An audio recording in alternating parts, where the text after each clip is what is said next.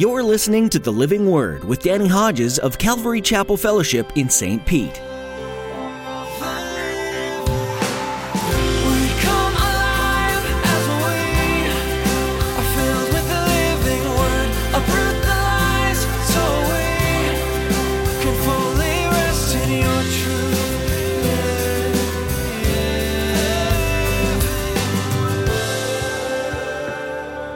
Do not rejoice that the spirits submit to you, but rejoice that your names are written in heaven. He's saying, listen, don't get caught up in all that, and that's good, and that's fine, and that's for here, and that's now, and I've given you that authority and that power, but listen, that pales in comparison to the privilege you have that your names are recorded in heaven, recorded in the Lamb's book of life. When we watch the power and authority of God at work in the world through us, it's easy to get distracted. Jesus gives the disciples a worldview adjustment and reminds them to rejoice more about their names being written in heaven than over any display of power here on earth. Pastor Danny says that all of that stuff is for here, but your name in the Lamb's Book of Life is forever. The greatest miracle ever performed was Jesus on the cross, giving his life so that you could be in right relationship with the Father. Now here's Pastor Danny in the book of Hebrews chapter 9 with today's edition of The Living Word. To every nation for all generations, together in love, we'll move mountains by faith until all have tasted, seen, and heard the power of the living word. The power of the living word.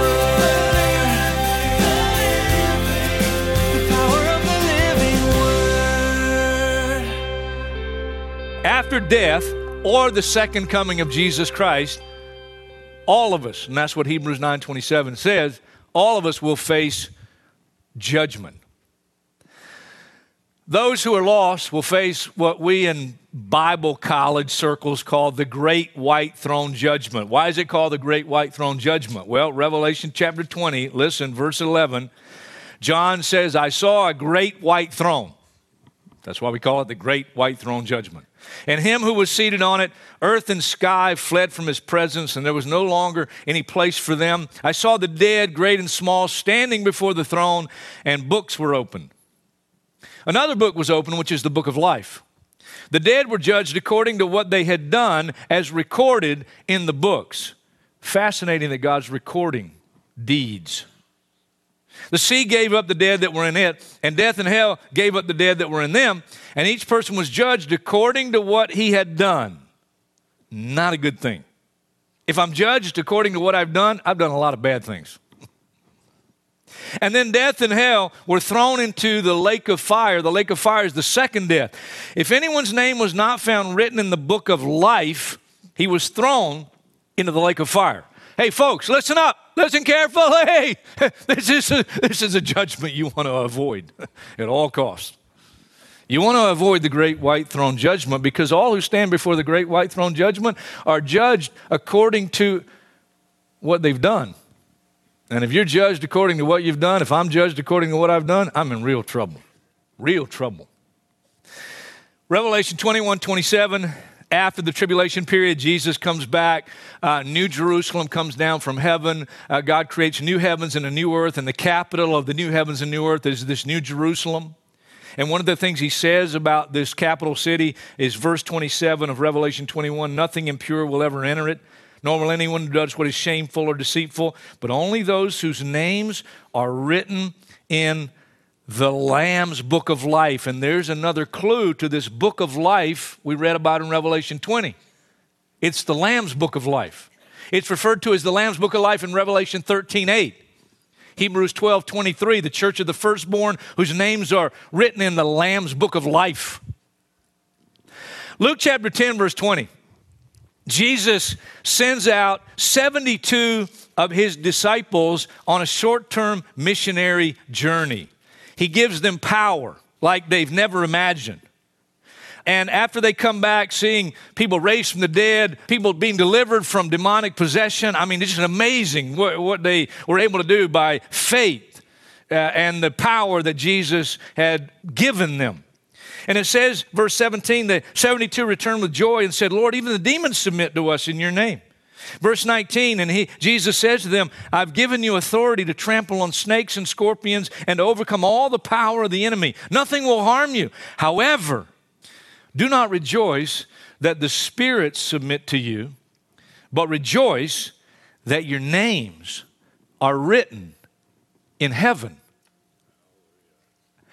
He's saying, listen, don't get caught up in all that, and that's good, and that's fine, and that's for here, and that's now, and I've given you that authority and that power, but listen, that pales in comparison to the privilege you have that your names are recorded in heaven, recorded in the Lamb's book of life. When I was 19 years old and I prayed in my front yard and I repented of sin and I received Jesus Christ as my Lord and Savior, really, in reality, what happened in heaven, I don't know if Gabriel wrote it. I don't know if another angel wrote it. I don't know how God writes it in there. But my name, Danny Hodges, was written in the Lamb's Book of Life. And that is why now, because my name is written in the Lamb's Book of Life, I'll never stand before the great white throne judgment.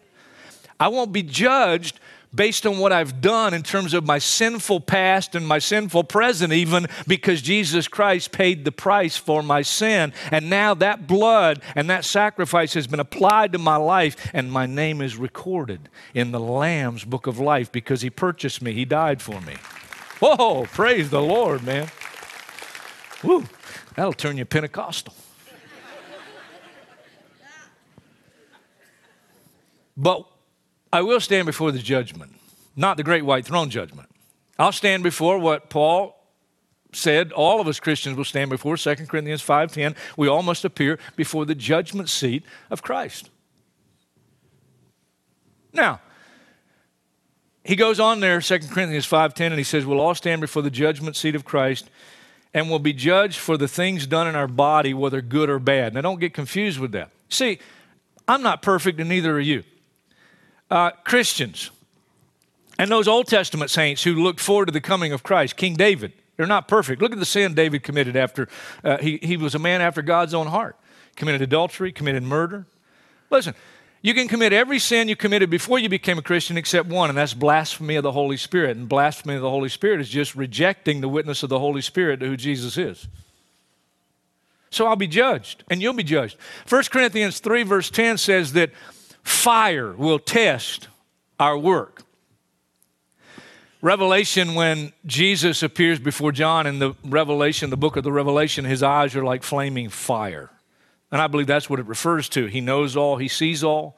And as we stand before the judgment seat of Christ, things I've done in my service to Jesus Christ, areas I've failed in, and submitting to Him, whatever it might be. It says that the fire will test each man's work. And if your work survives, you'll be rewarded. But if not, your reward will be burned up because of the work and your failure, whatever that failure is. And it says an interesting thing, that he himself will be saved, yet as one escaping the flames. The idea is some people will just make it in just because of the blood of Christ, and there won't be any real commendation. Good job, well done, good and faithful servant. Now, some people hear that and they go, well, that's fine with me. That's okay as long as I get in. You got to be kidding me. You really want, no, come on. You really know Him. You really know Him. I want to hear Him say, good job. Well done. Good and faithful servant.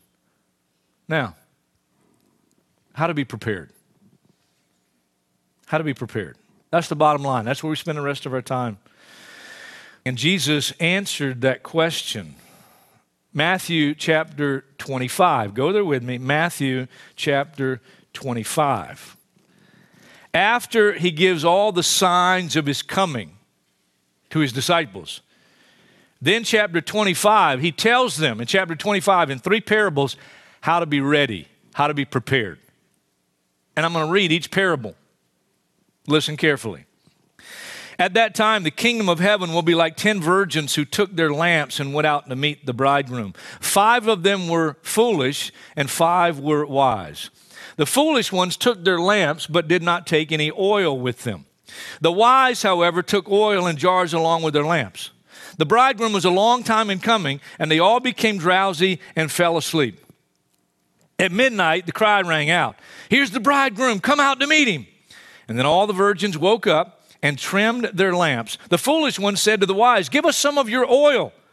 Our lamps are going out." "No," they replied, "there may not be enough for both of us and you. Instead, go to those who buy oil and buy some for yourselves." But while they were on their way to buy the oil, the bridegroom arrived. The virgins who were ready went in with him to the wedding banquet, and the door was shut. Later, the others also came. "Sir, sir," they said, "open the door for us." But he replied, "I tell you the truth, I don't know you." That's relationship. I don't know you. Therefore, keep watch, because you do not know the day or the hour. Let me just say quickly, some smart people dig so deep into this parable that I think they lose the natural surface meaning of it. I don't think you have to dig deep. I think you got to read it and just think about it. Some people suggest that the 5 foolish virgins are Christians that aren't prepared when he comes, and so they got to go through the tribulation period. I think that's absolutely ludicrous and unbiblical. You just read the parable and think about it. Listen, all 10 are virgins. They all have a commitment. They all have a commitment, all right? They're virgins. They have a commitment to religious purity. They all fell asleep. They're all imperfect, all right?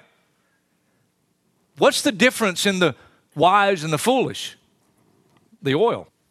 That's the difference. Oil in the Bible is a type of the Holy Spirit. And I think if you just read it and think about it, that's the message of the parable. The 5 wise ones, oil. The 5 foolish ones, no oil. Because their light began to go out. It was their own works, if you will. And here's the bottom line. If you're going to ever see the kingdom of heaven, you're going to need more than religious commitment. Nicodemus, a Pharisee, came to Jesus at night. Folks, you can't be a Pharisee without religious commitment. That's the whole idea of being a Pharisee. Nicodemus is a Pharisee. He comes to Jesus, and he says to Jesus, "We know you're from God because nobody could do the things you're doing unless they were from God." Now, that's quite an opening statement. You know what Jesus says in response? He goes right for Nicodemus's spiritual jugular because he knows his greatest need. Despite his religious commitment, Jesus says to him, "Unless a man is born again, he'll never see the kingdom of heaven." Nicodemus says, "How can a man go back a second time and go into his mother's womb?" And Jesus says, "Flesh gives birth to flesh, and spirit gives birth to spirit.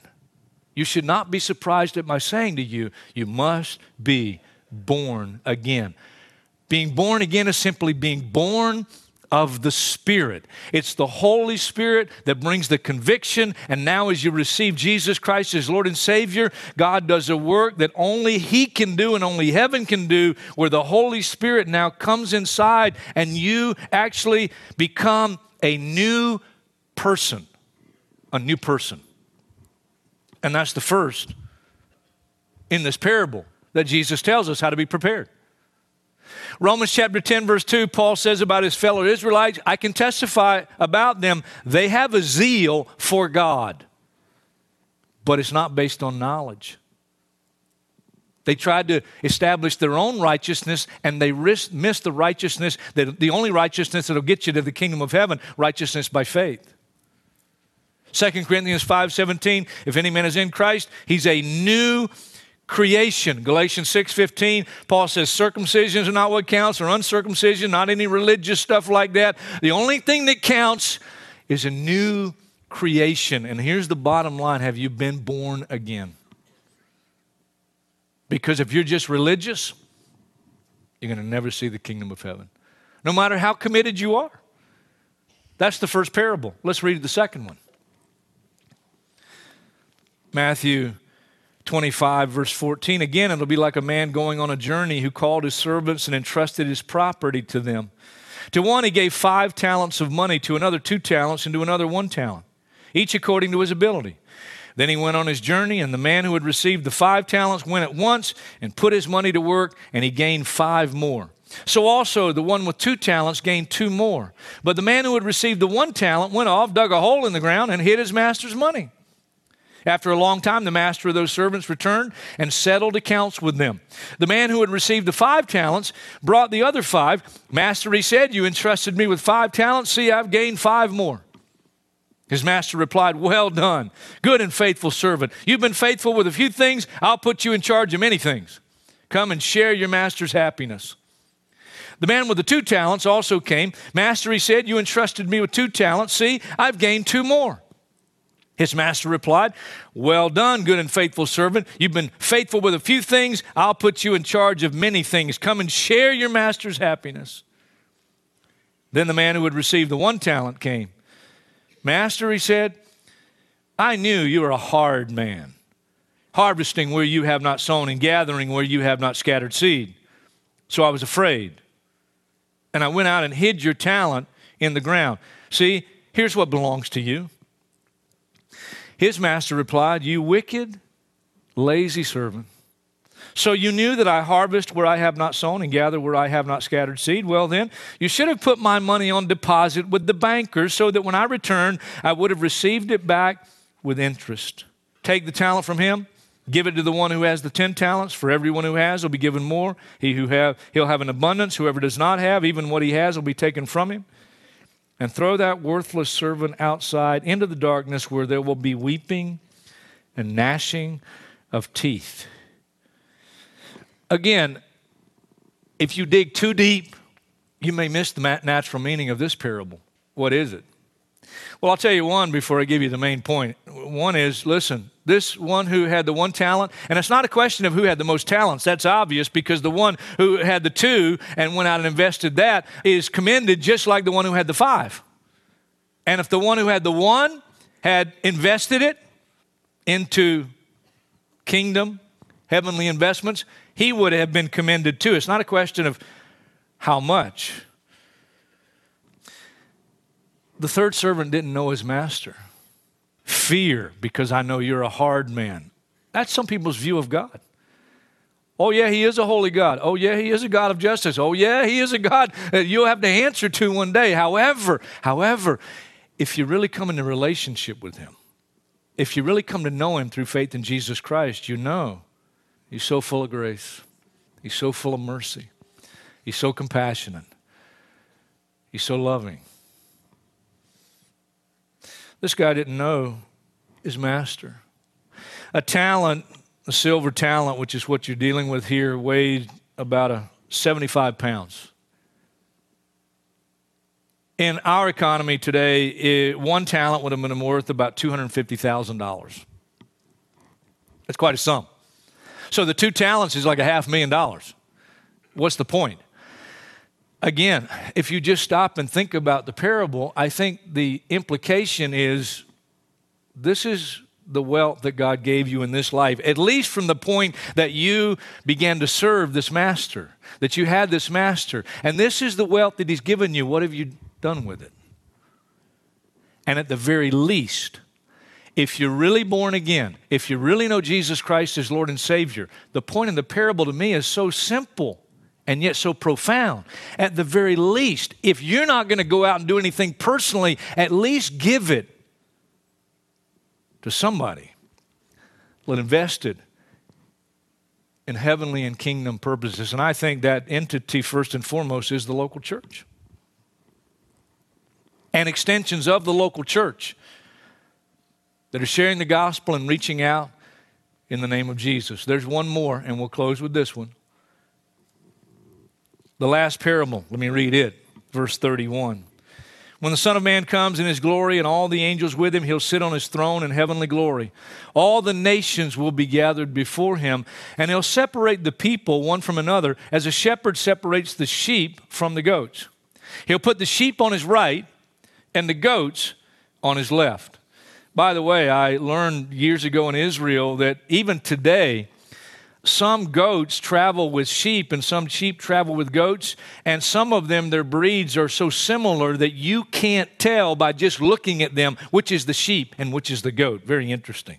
Then the king will say to those on his right, "Come, you who are blessed by my Father, take your inheritance, the kingdom prepared for you since the creation of the world. For I was hungry, you gave me something to eat.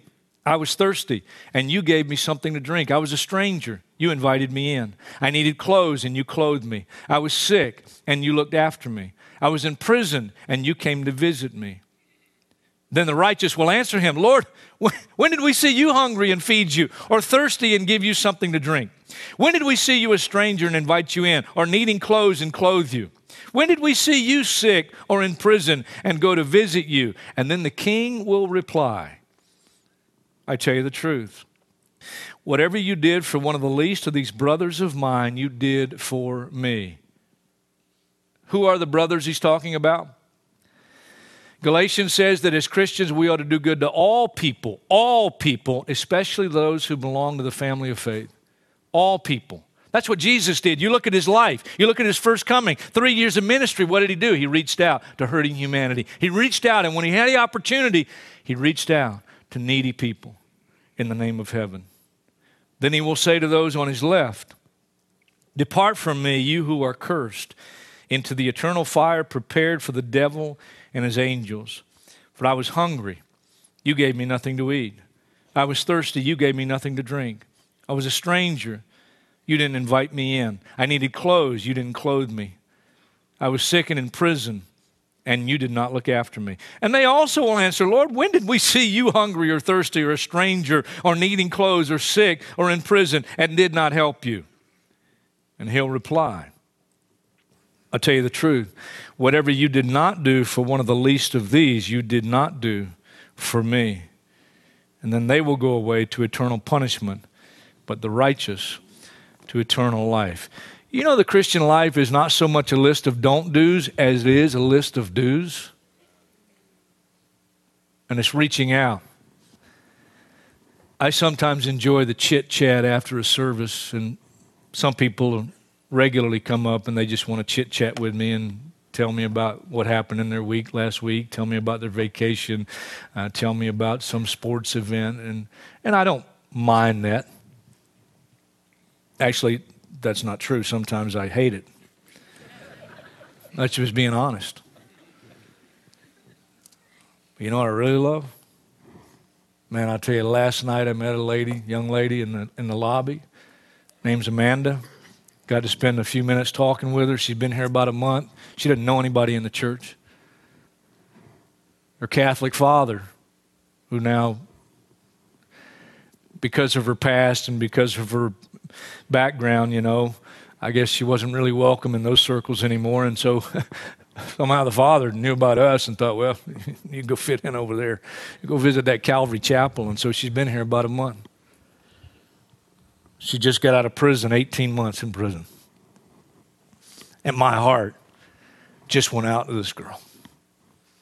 And we're going to get her hooked up with some of the ministries that are happening, and who knows what God's going to do. But I'm telling you, that excited me more than any chit-chat about a sports event or a fishing trip or anything. And I mean, that's where it really is. It's being able to reach out and touch somebody in the name of Jesus Christ. That's what it's all about. It's not about attending church. You attend church till your butt print is in the seat and that's all you got. My God, help us, help us, help us. You want to be ready? You want to be ready? Make sure you're born again.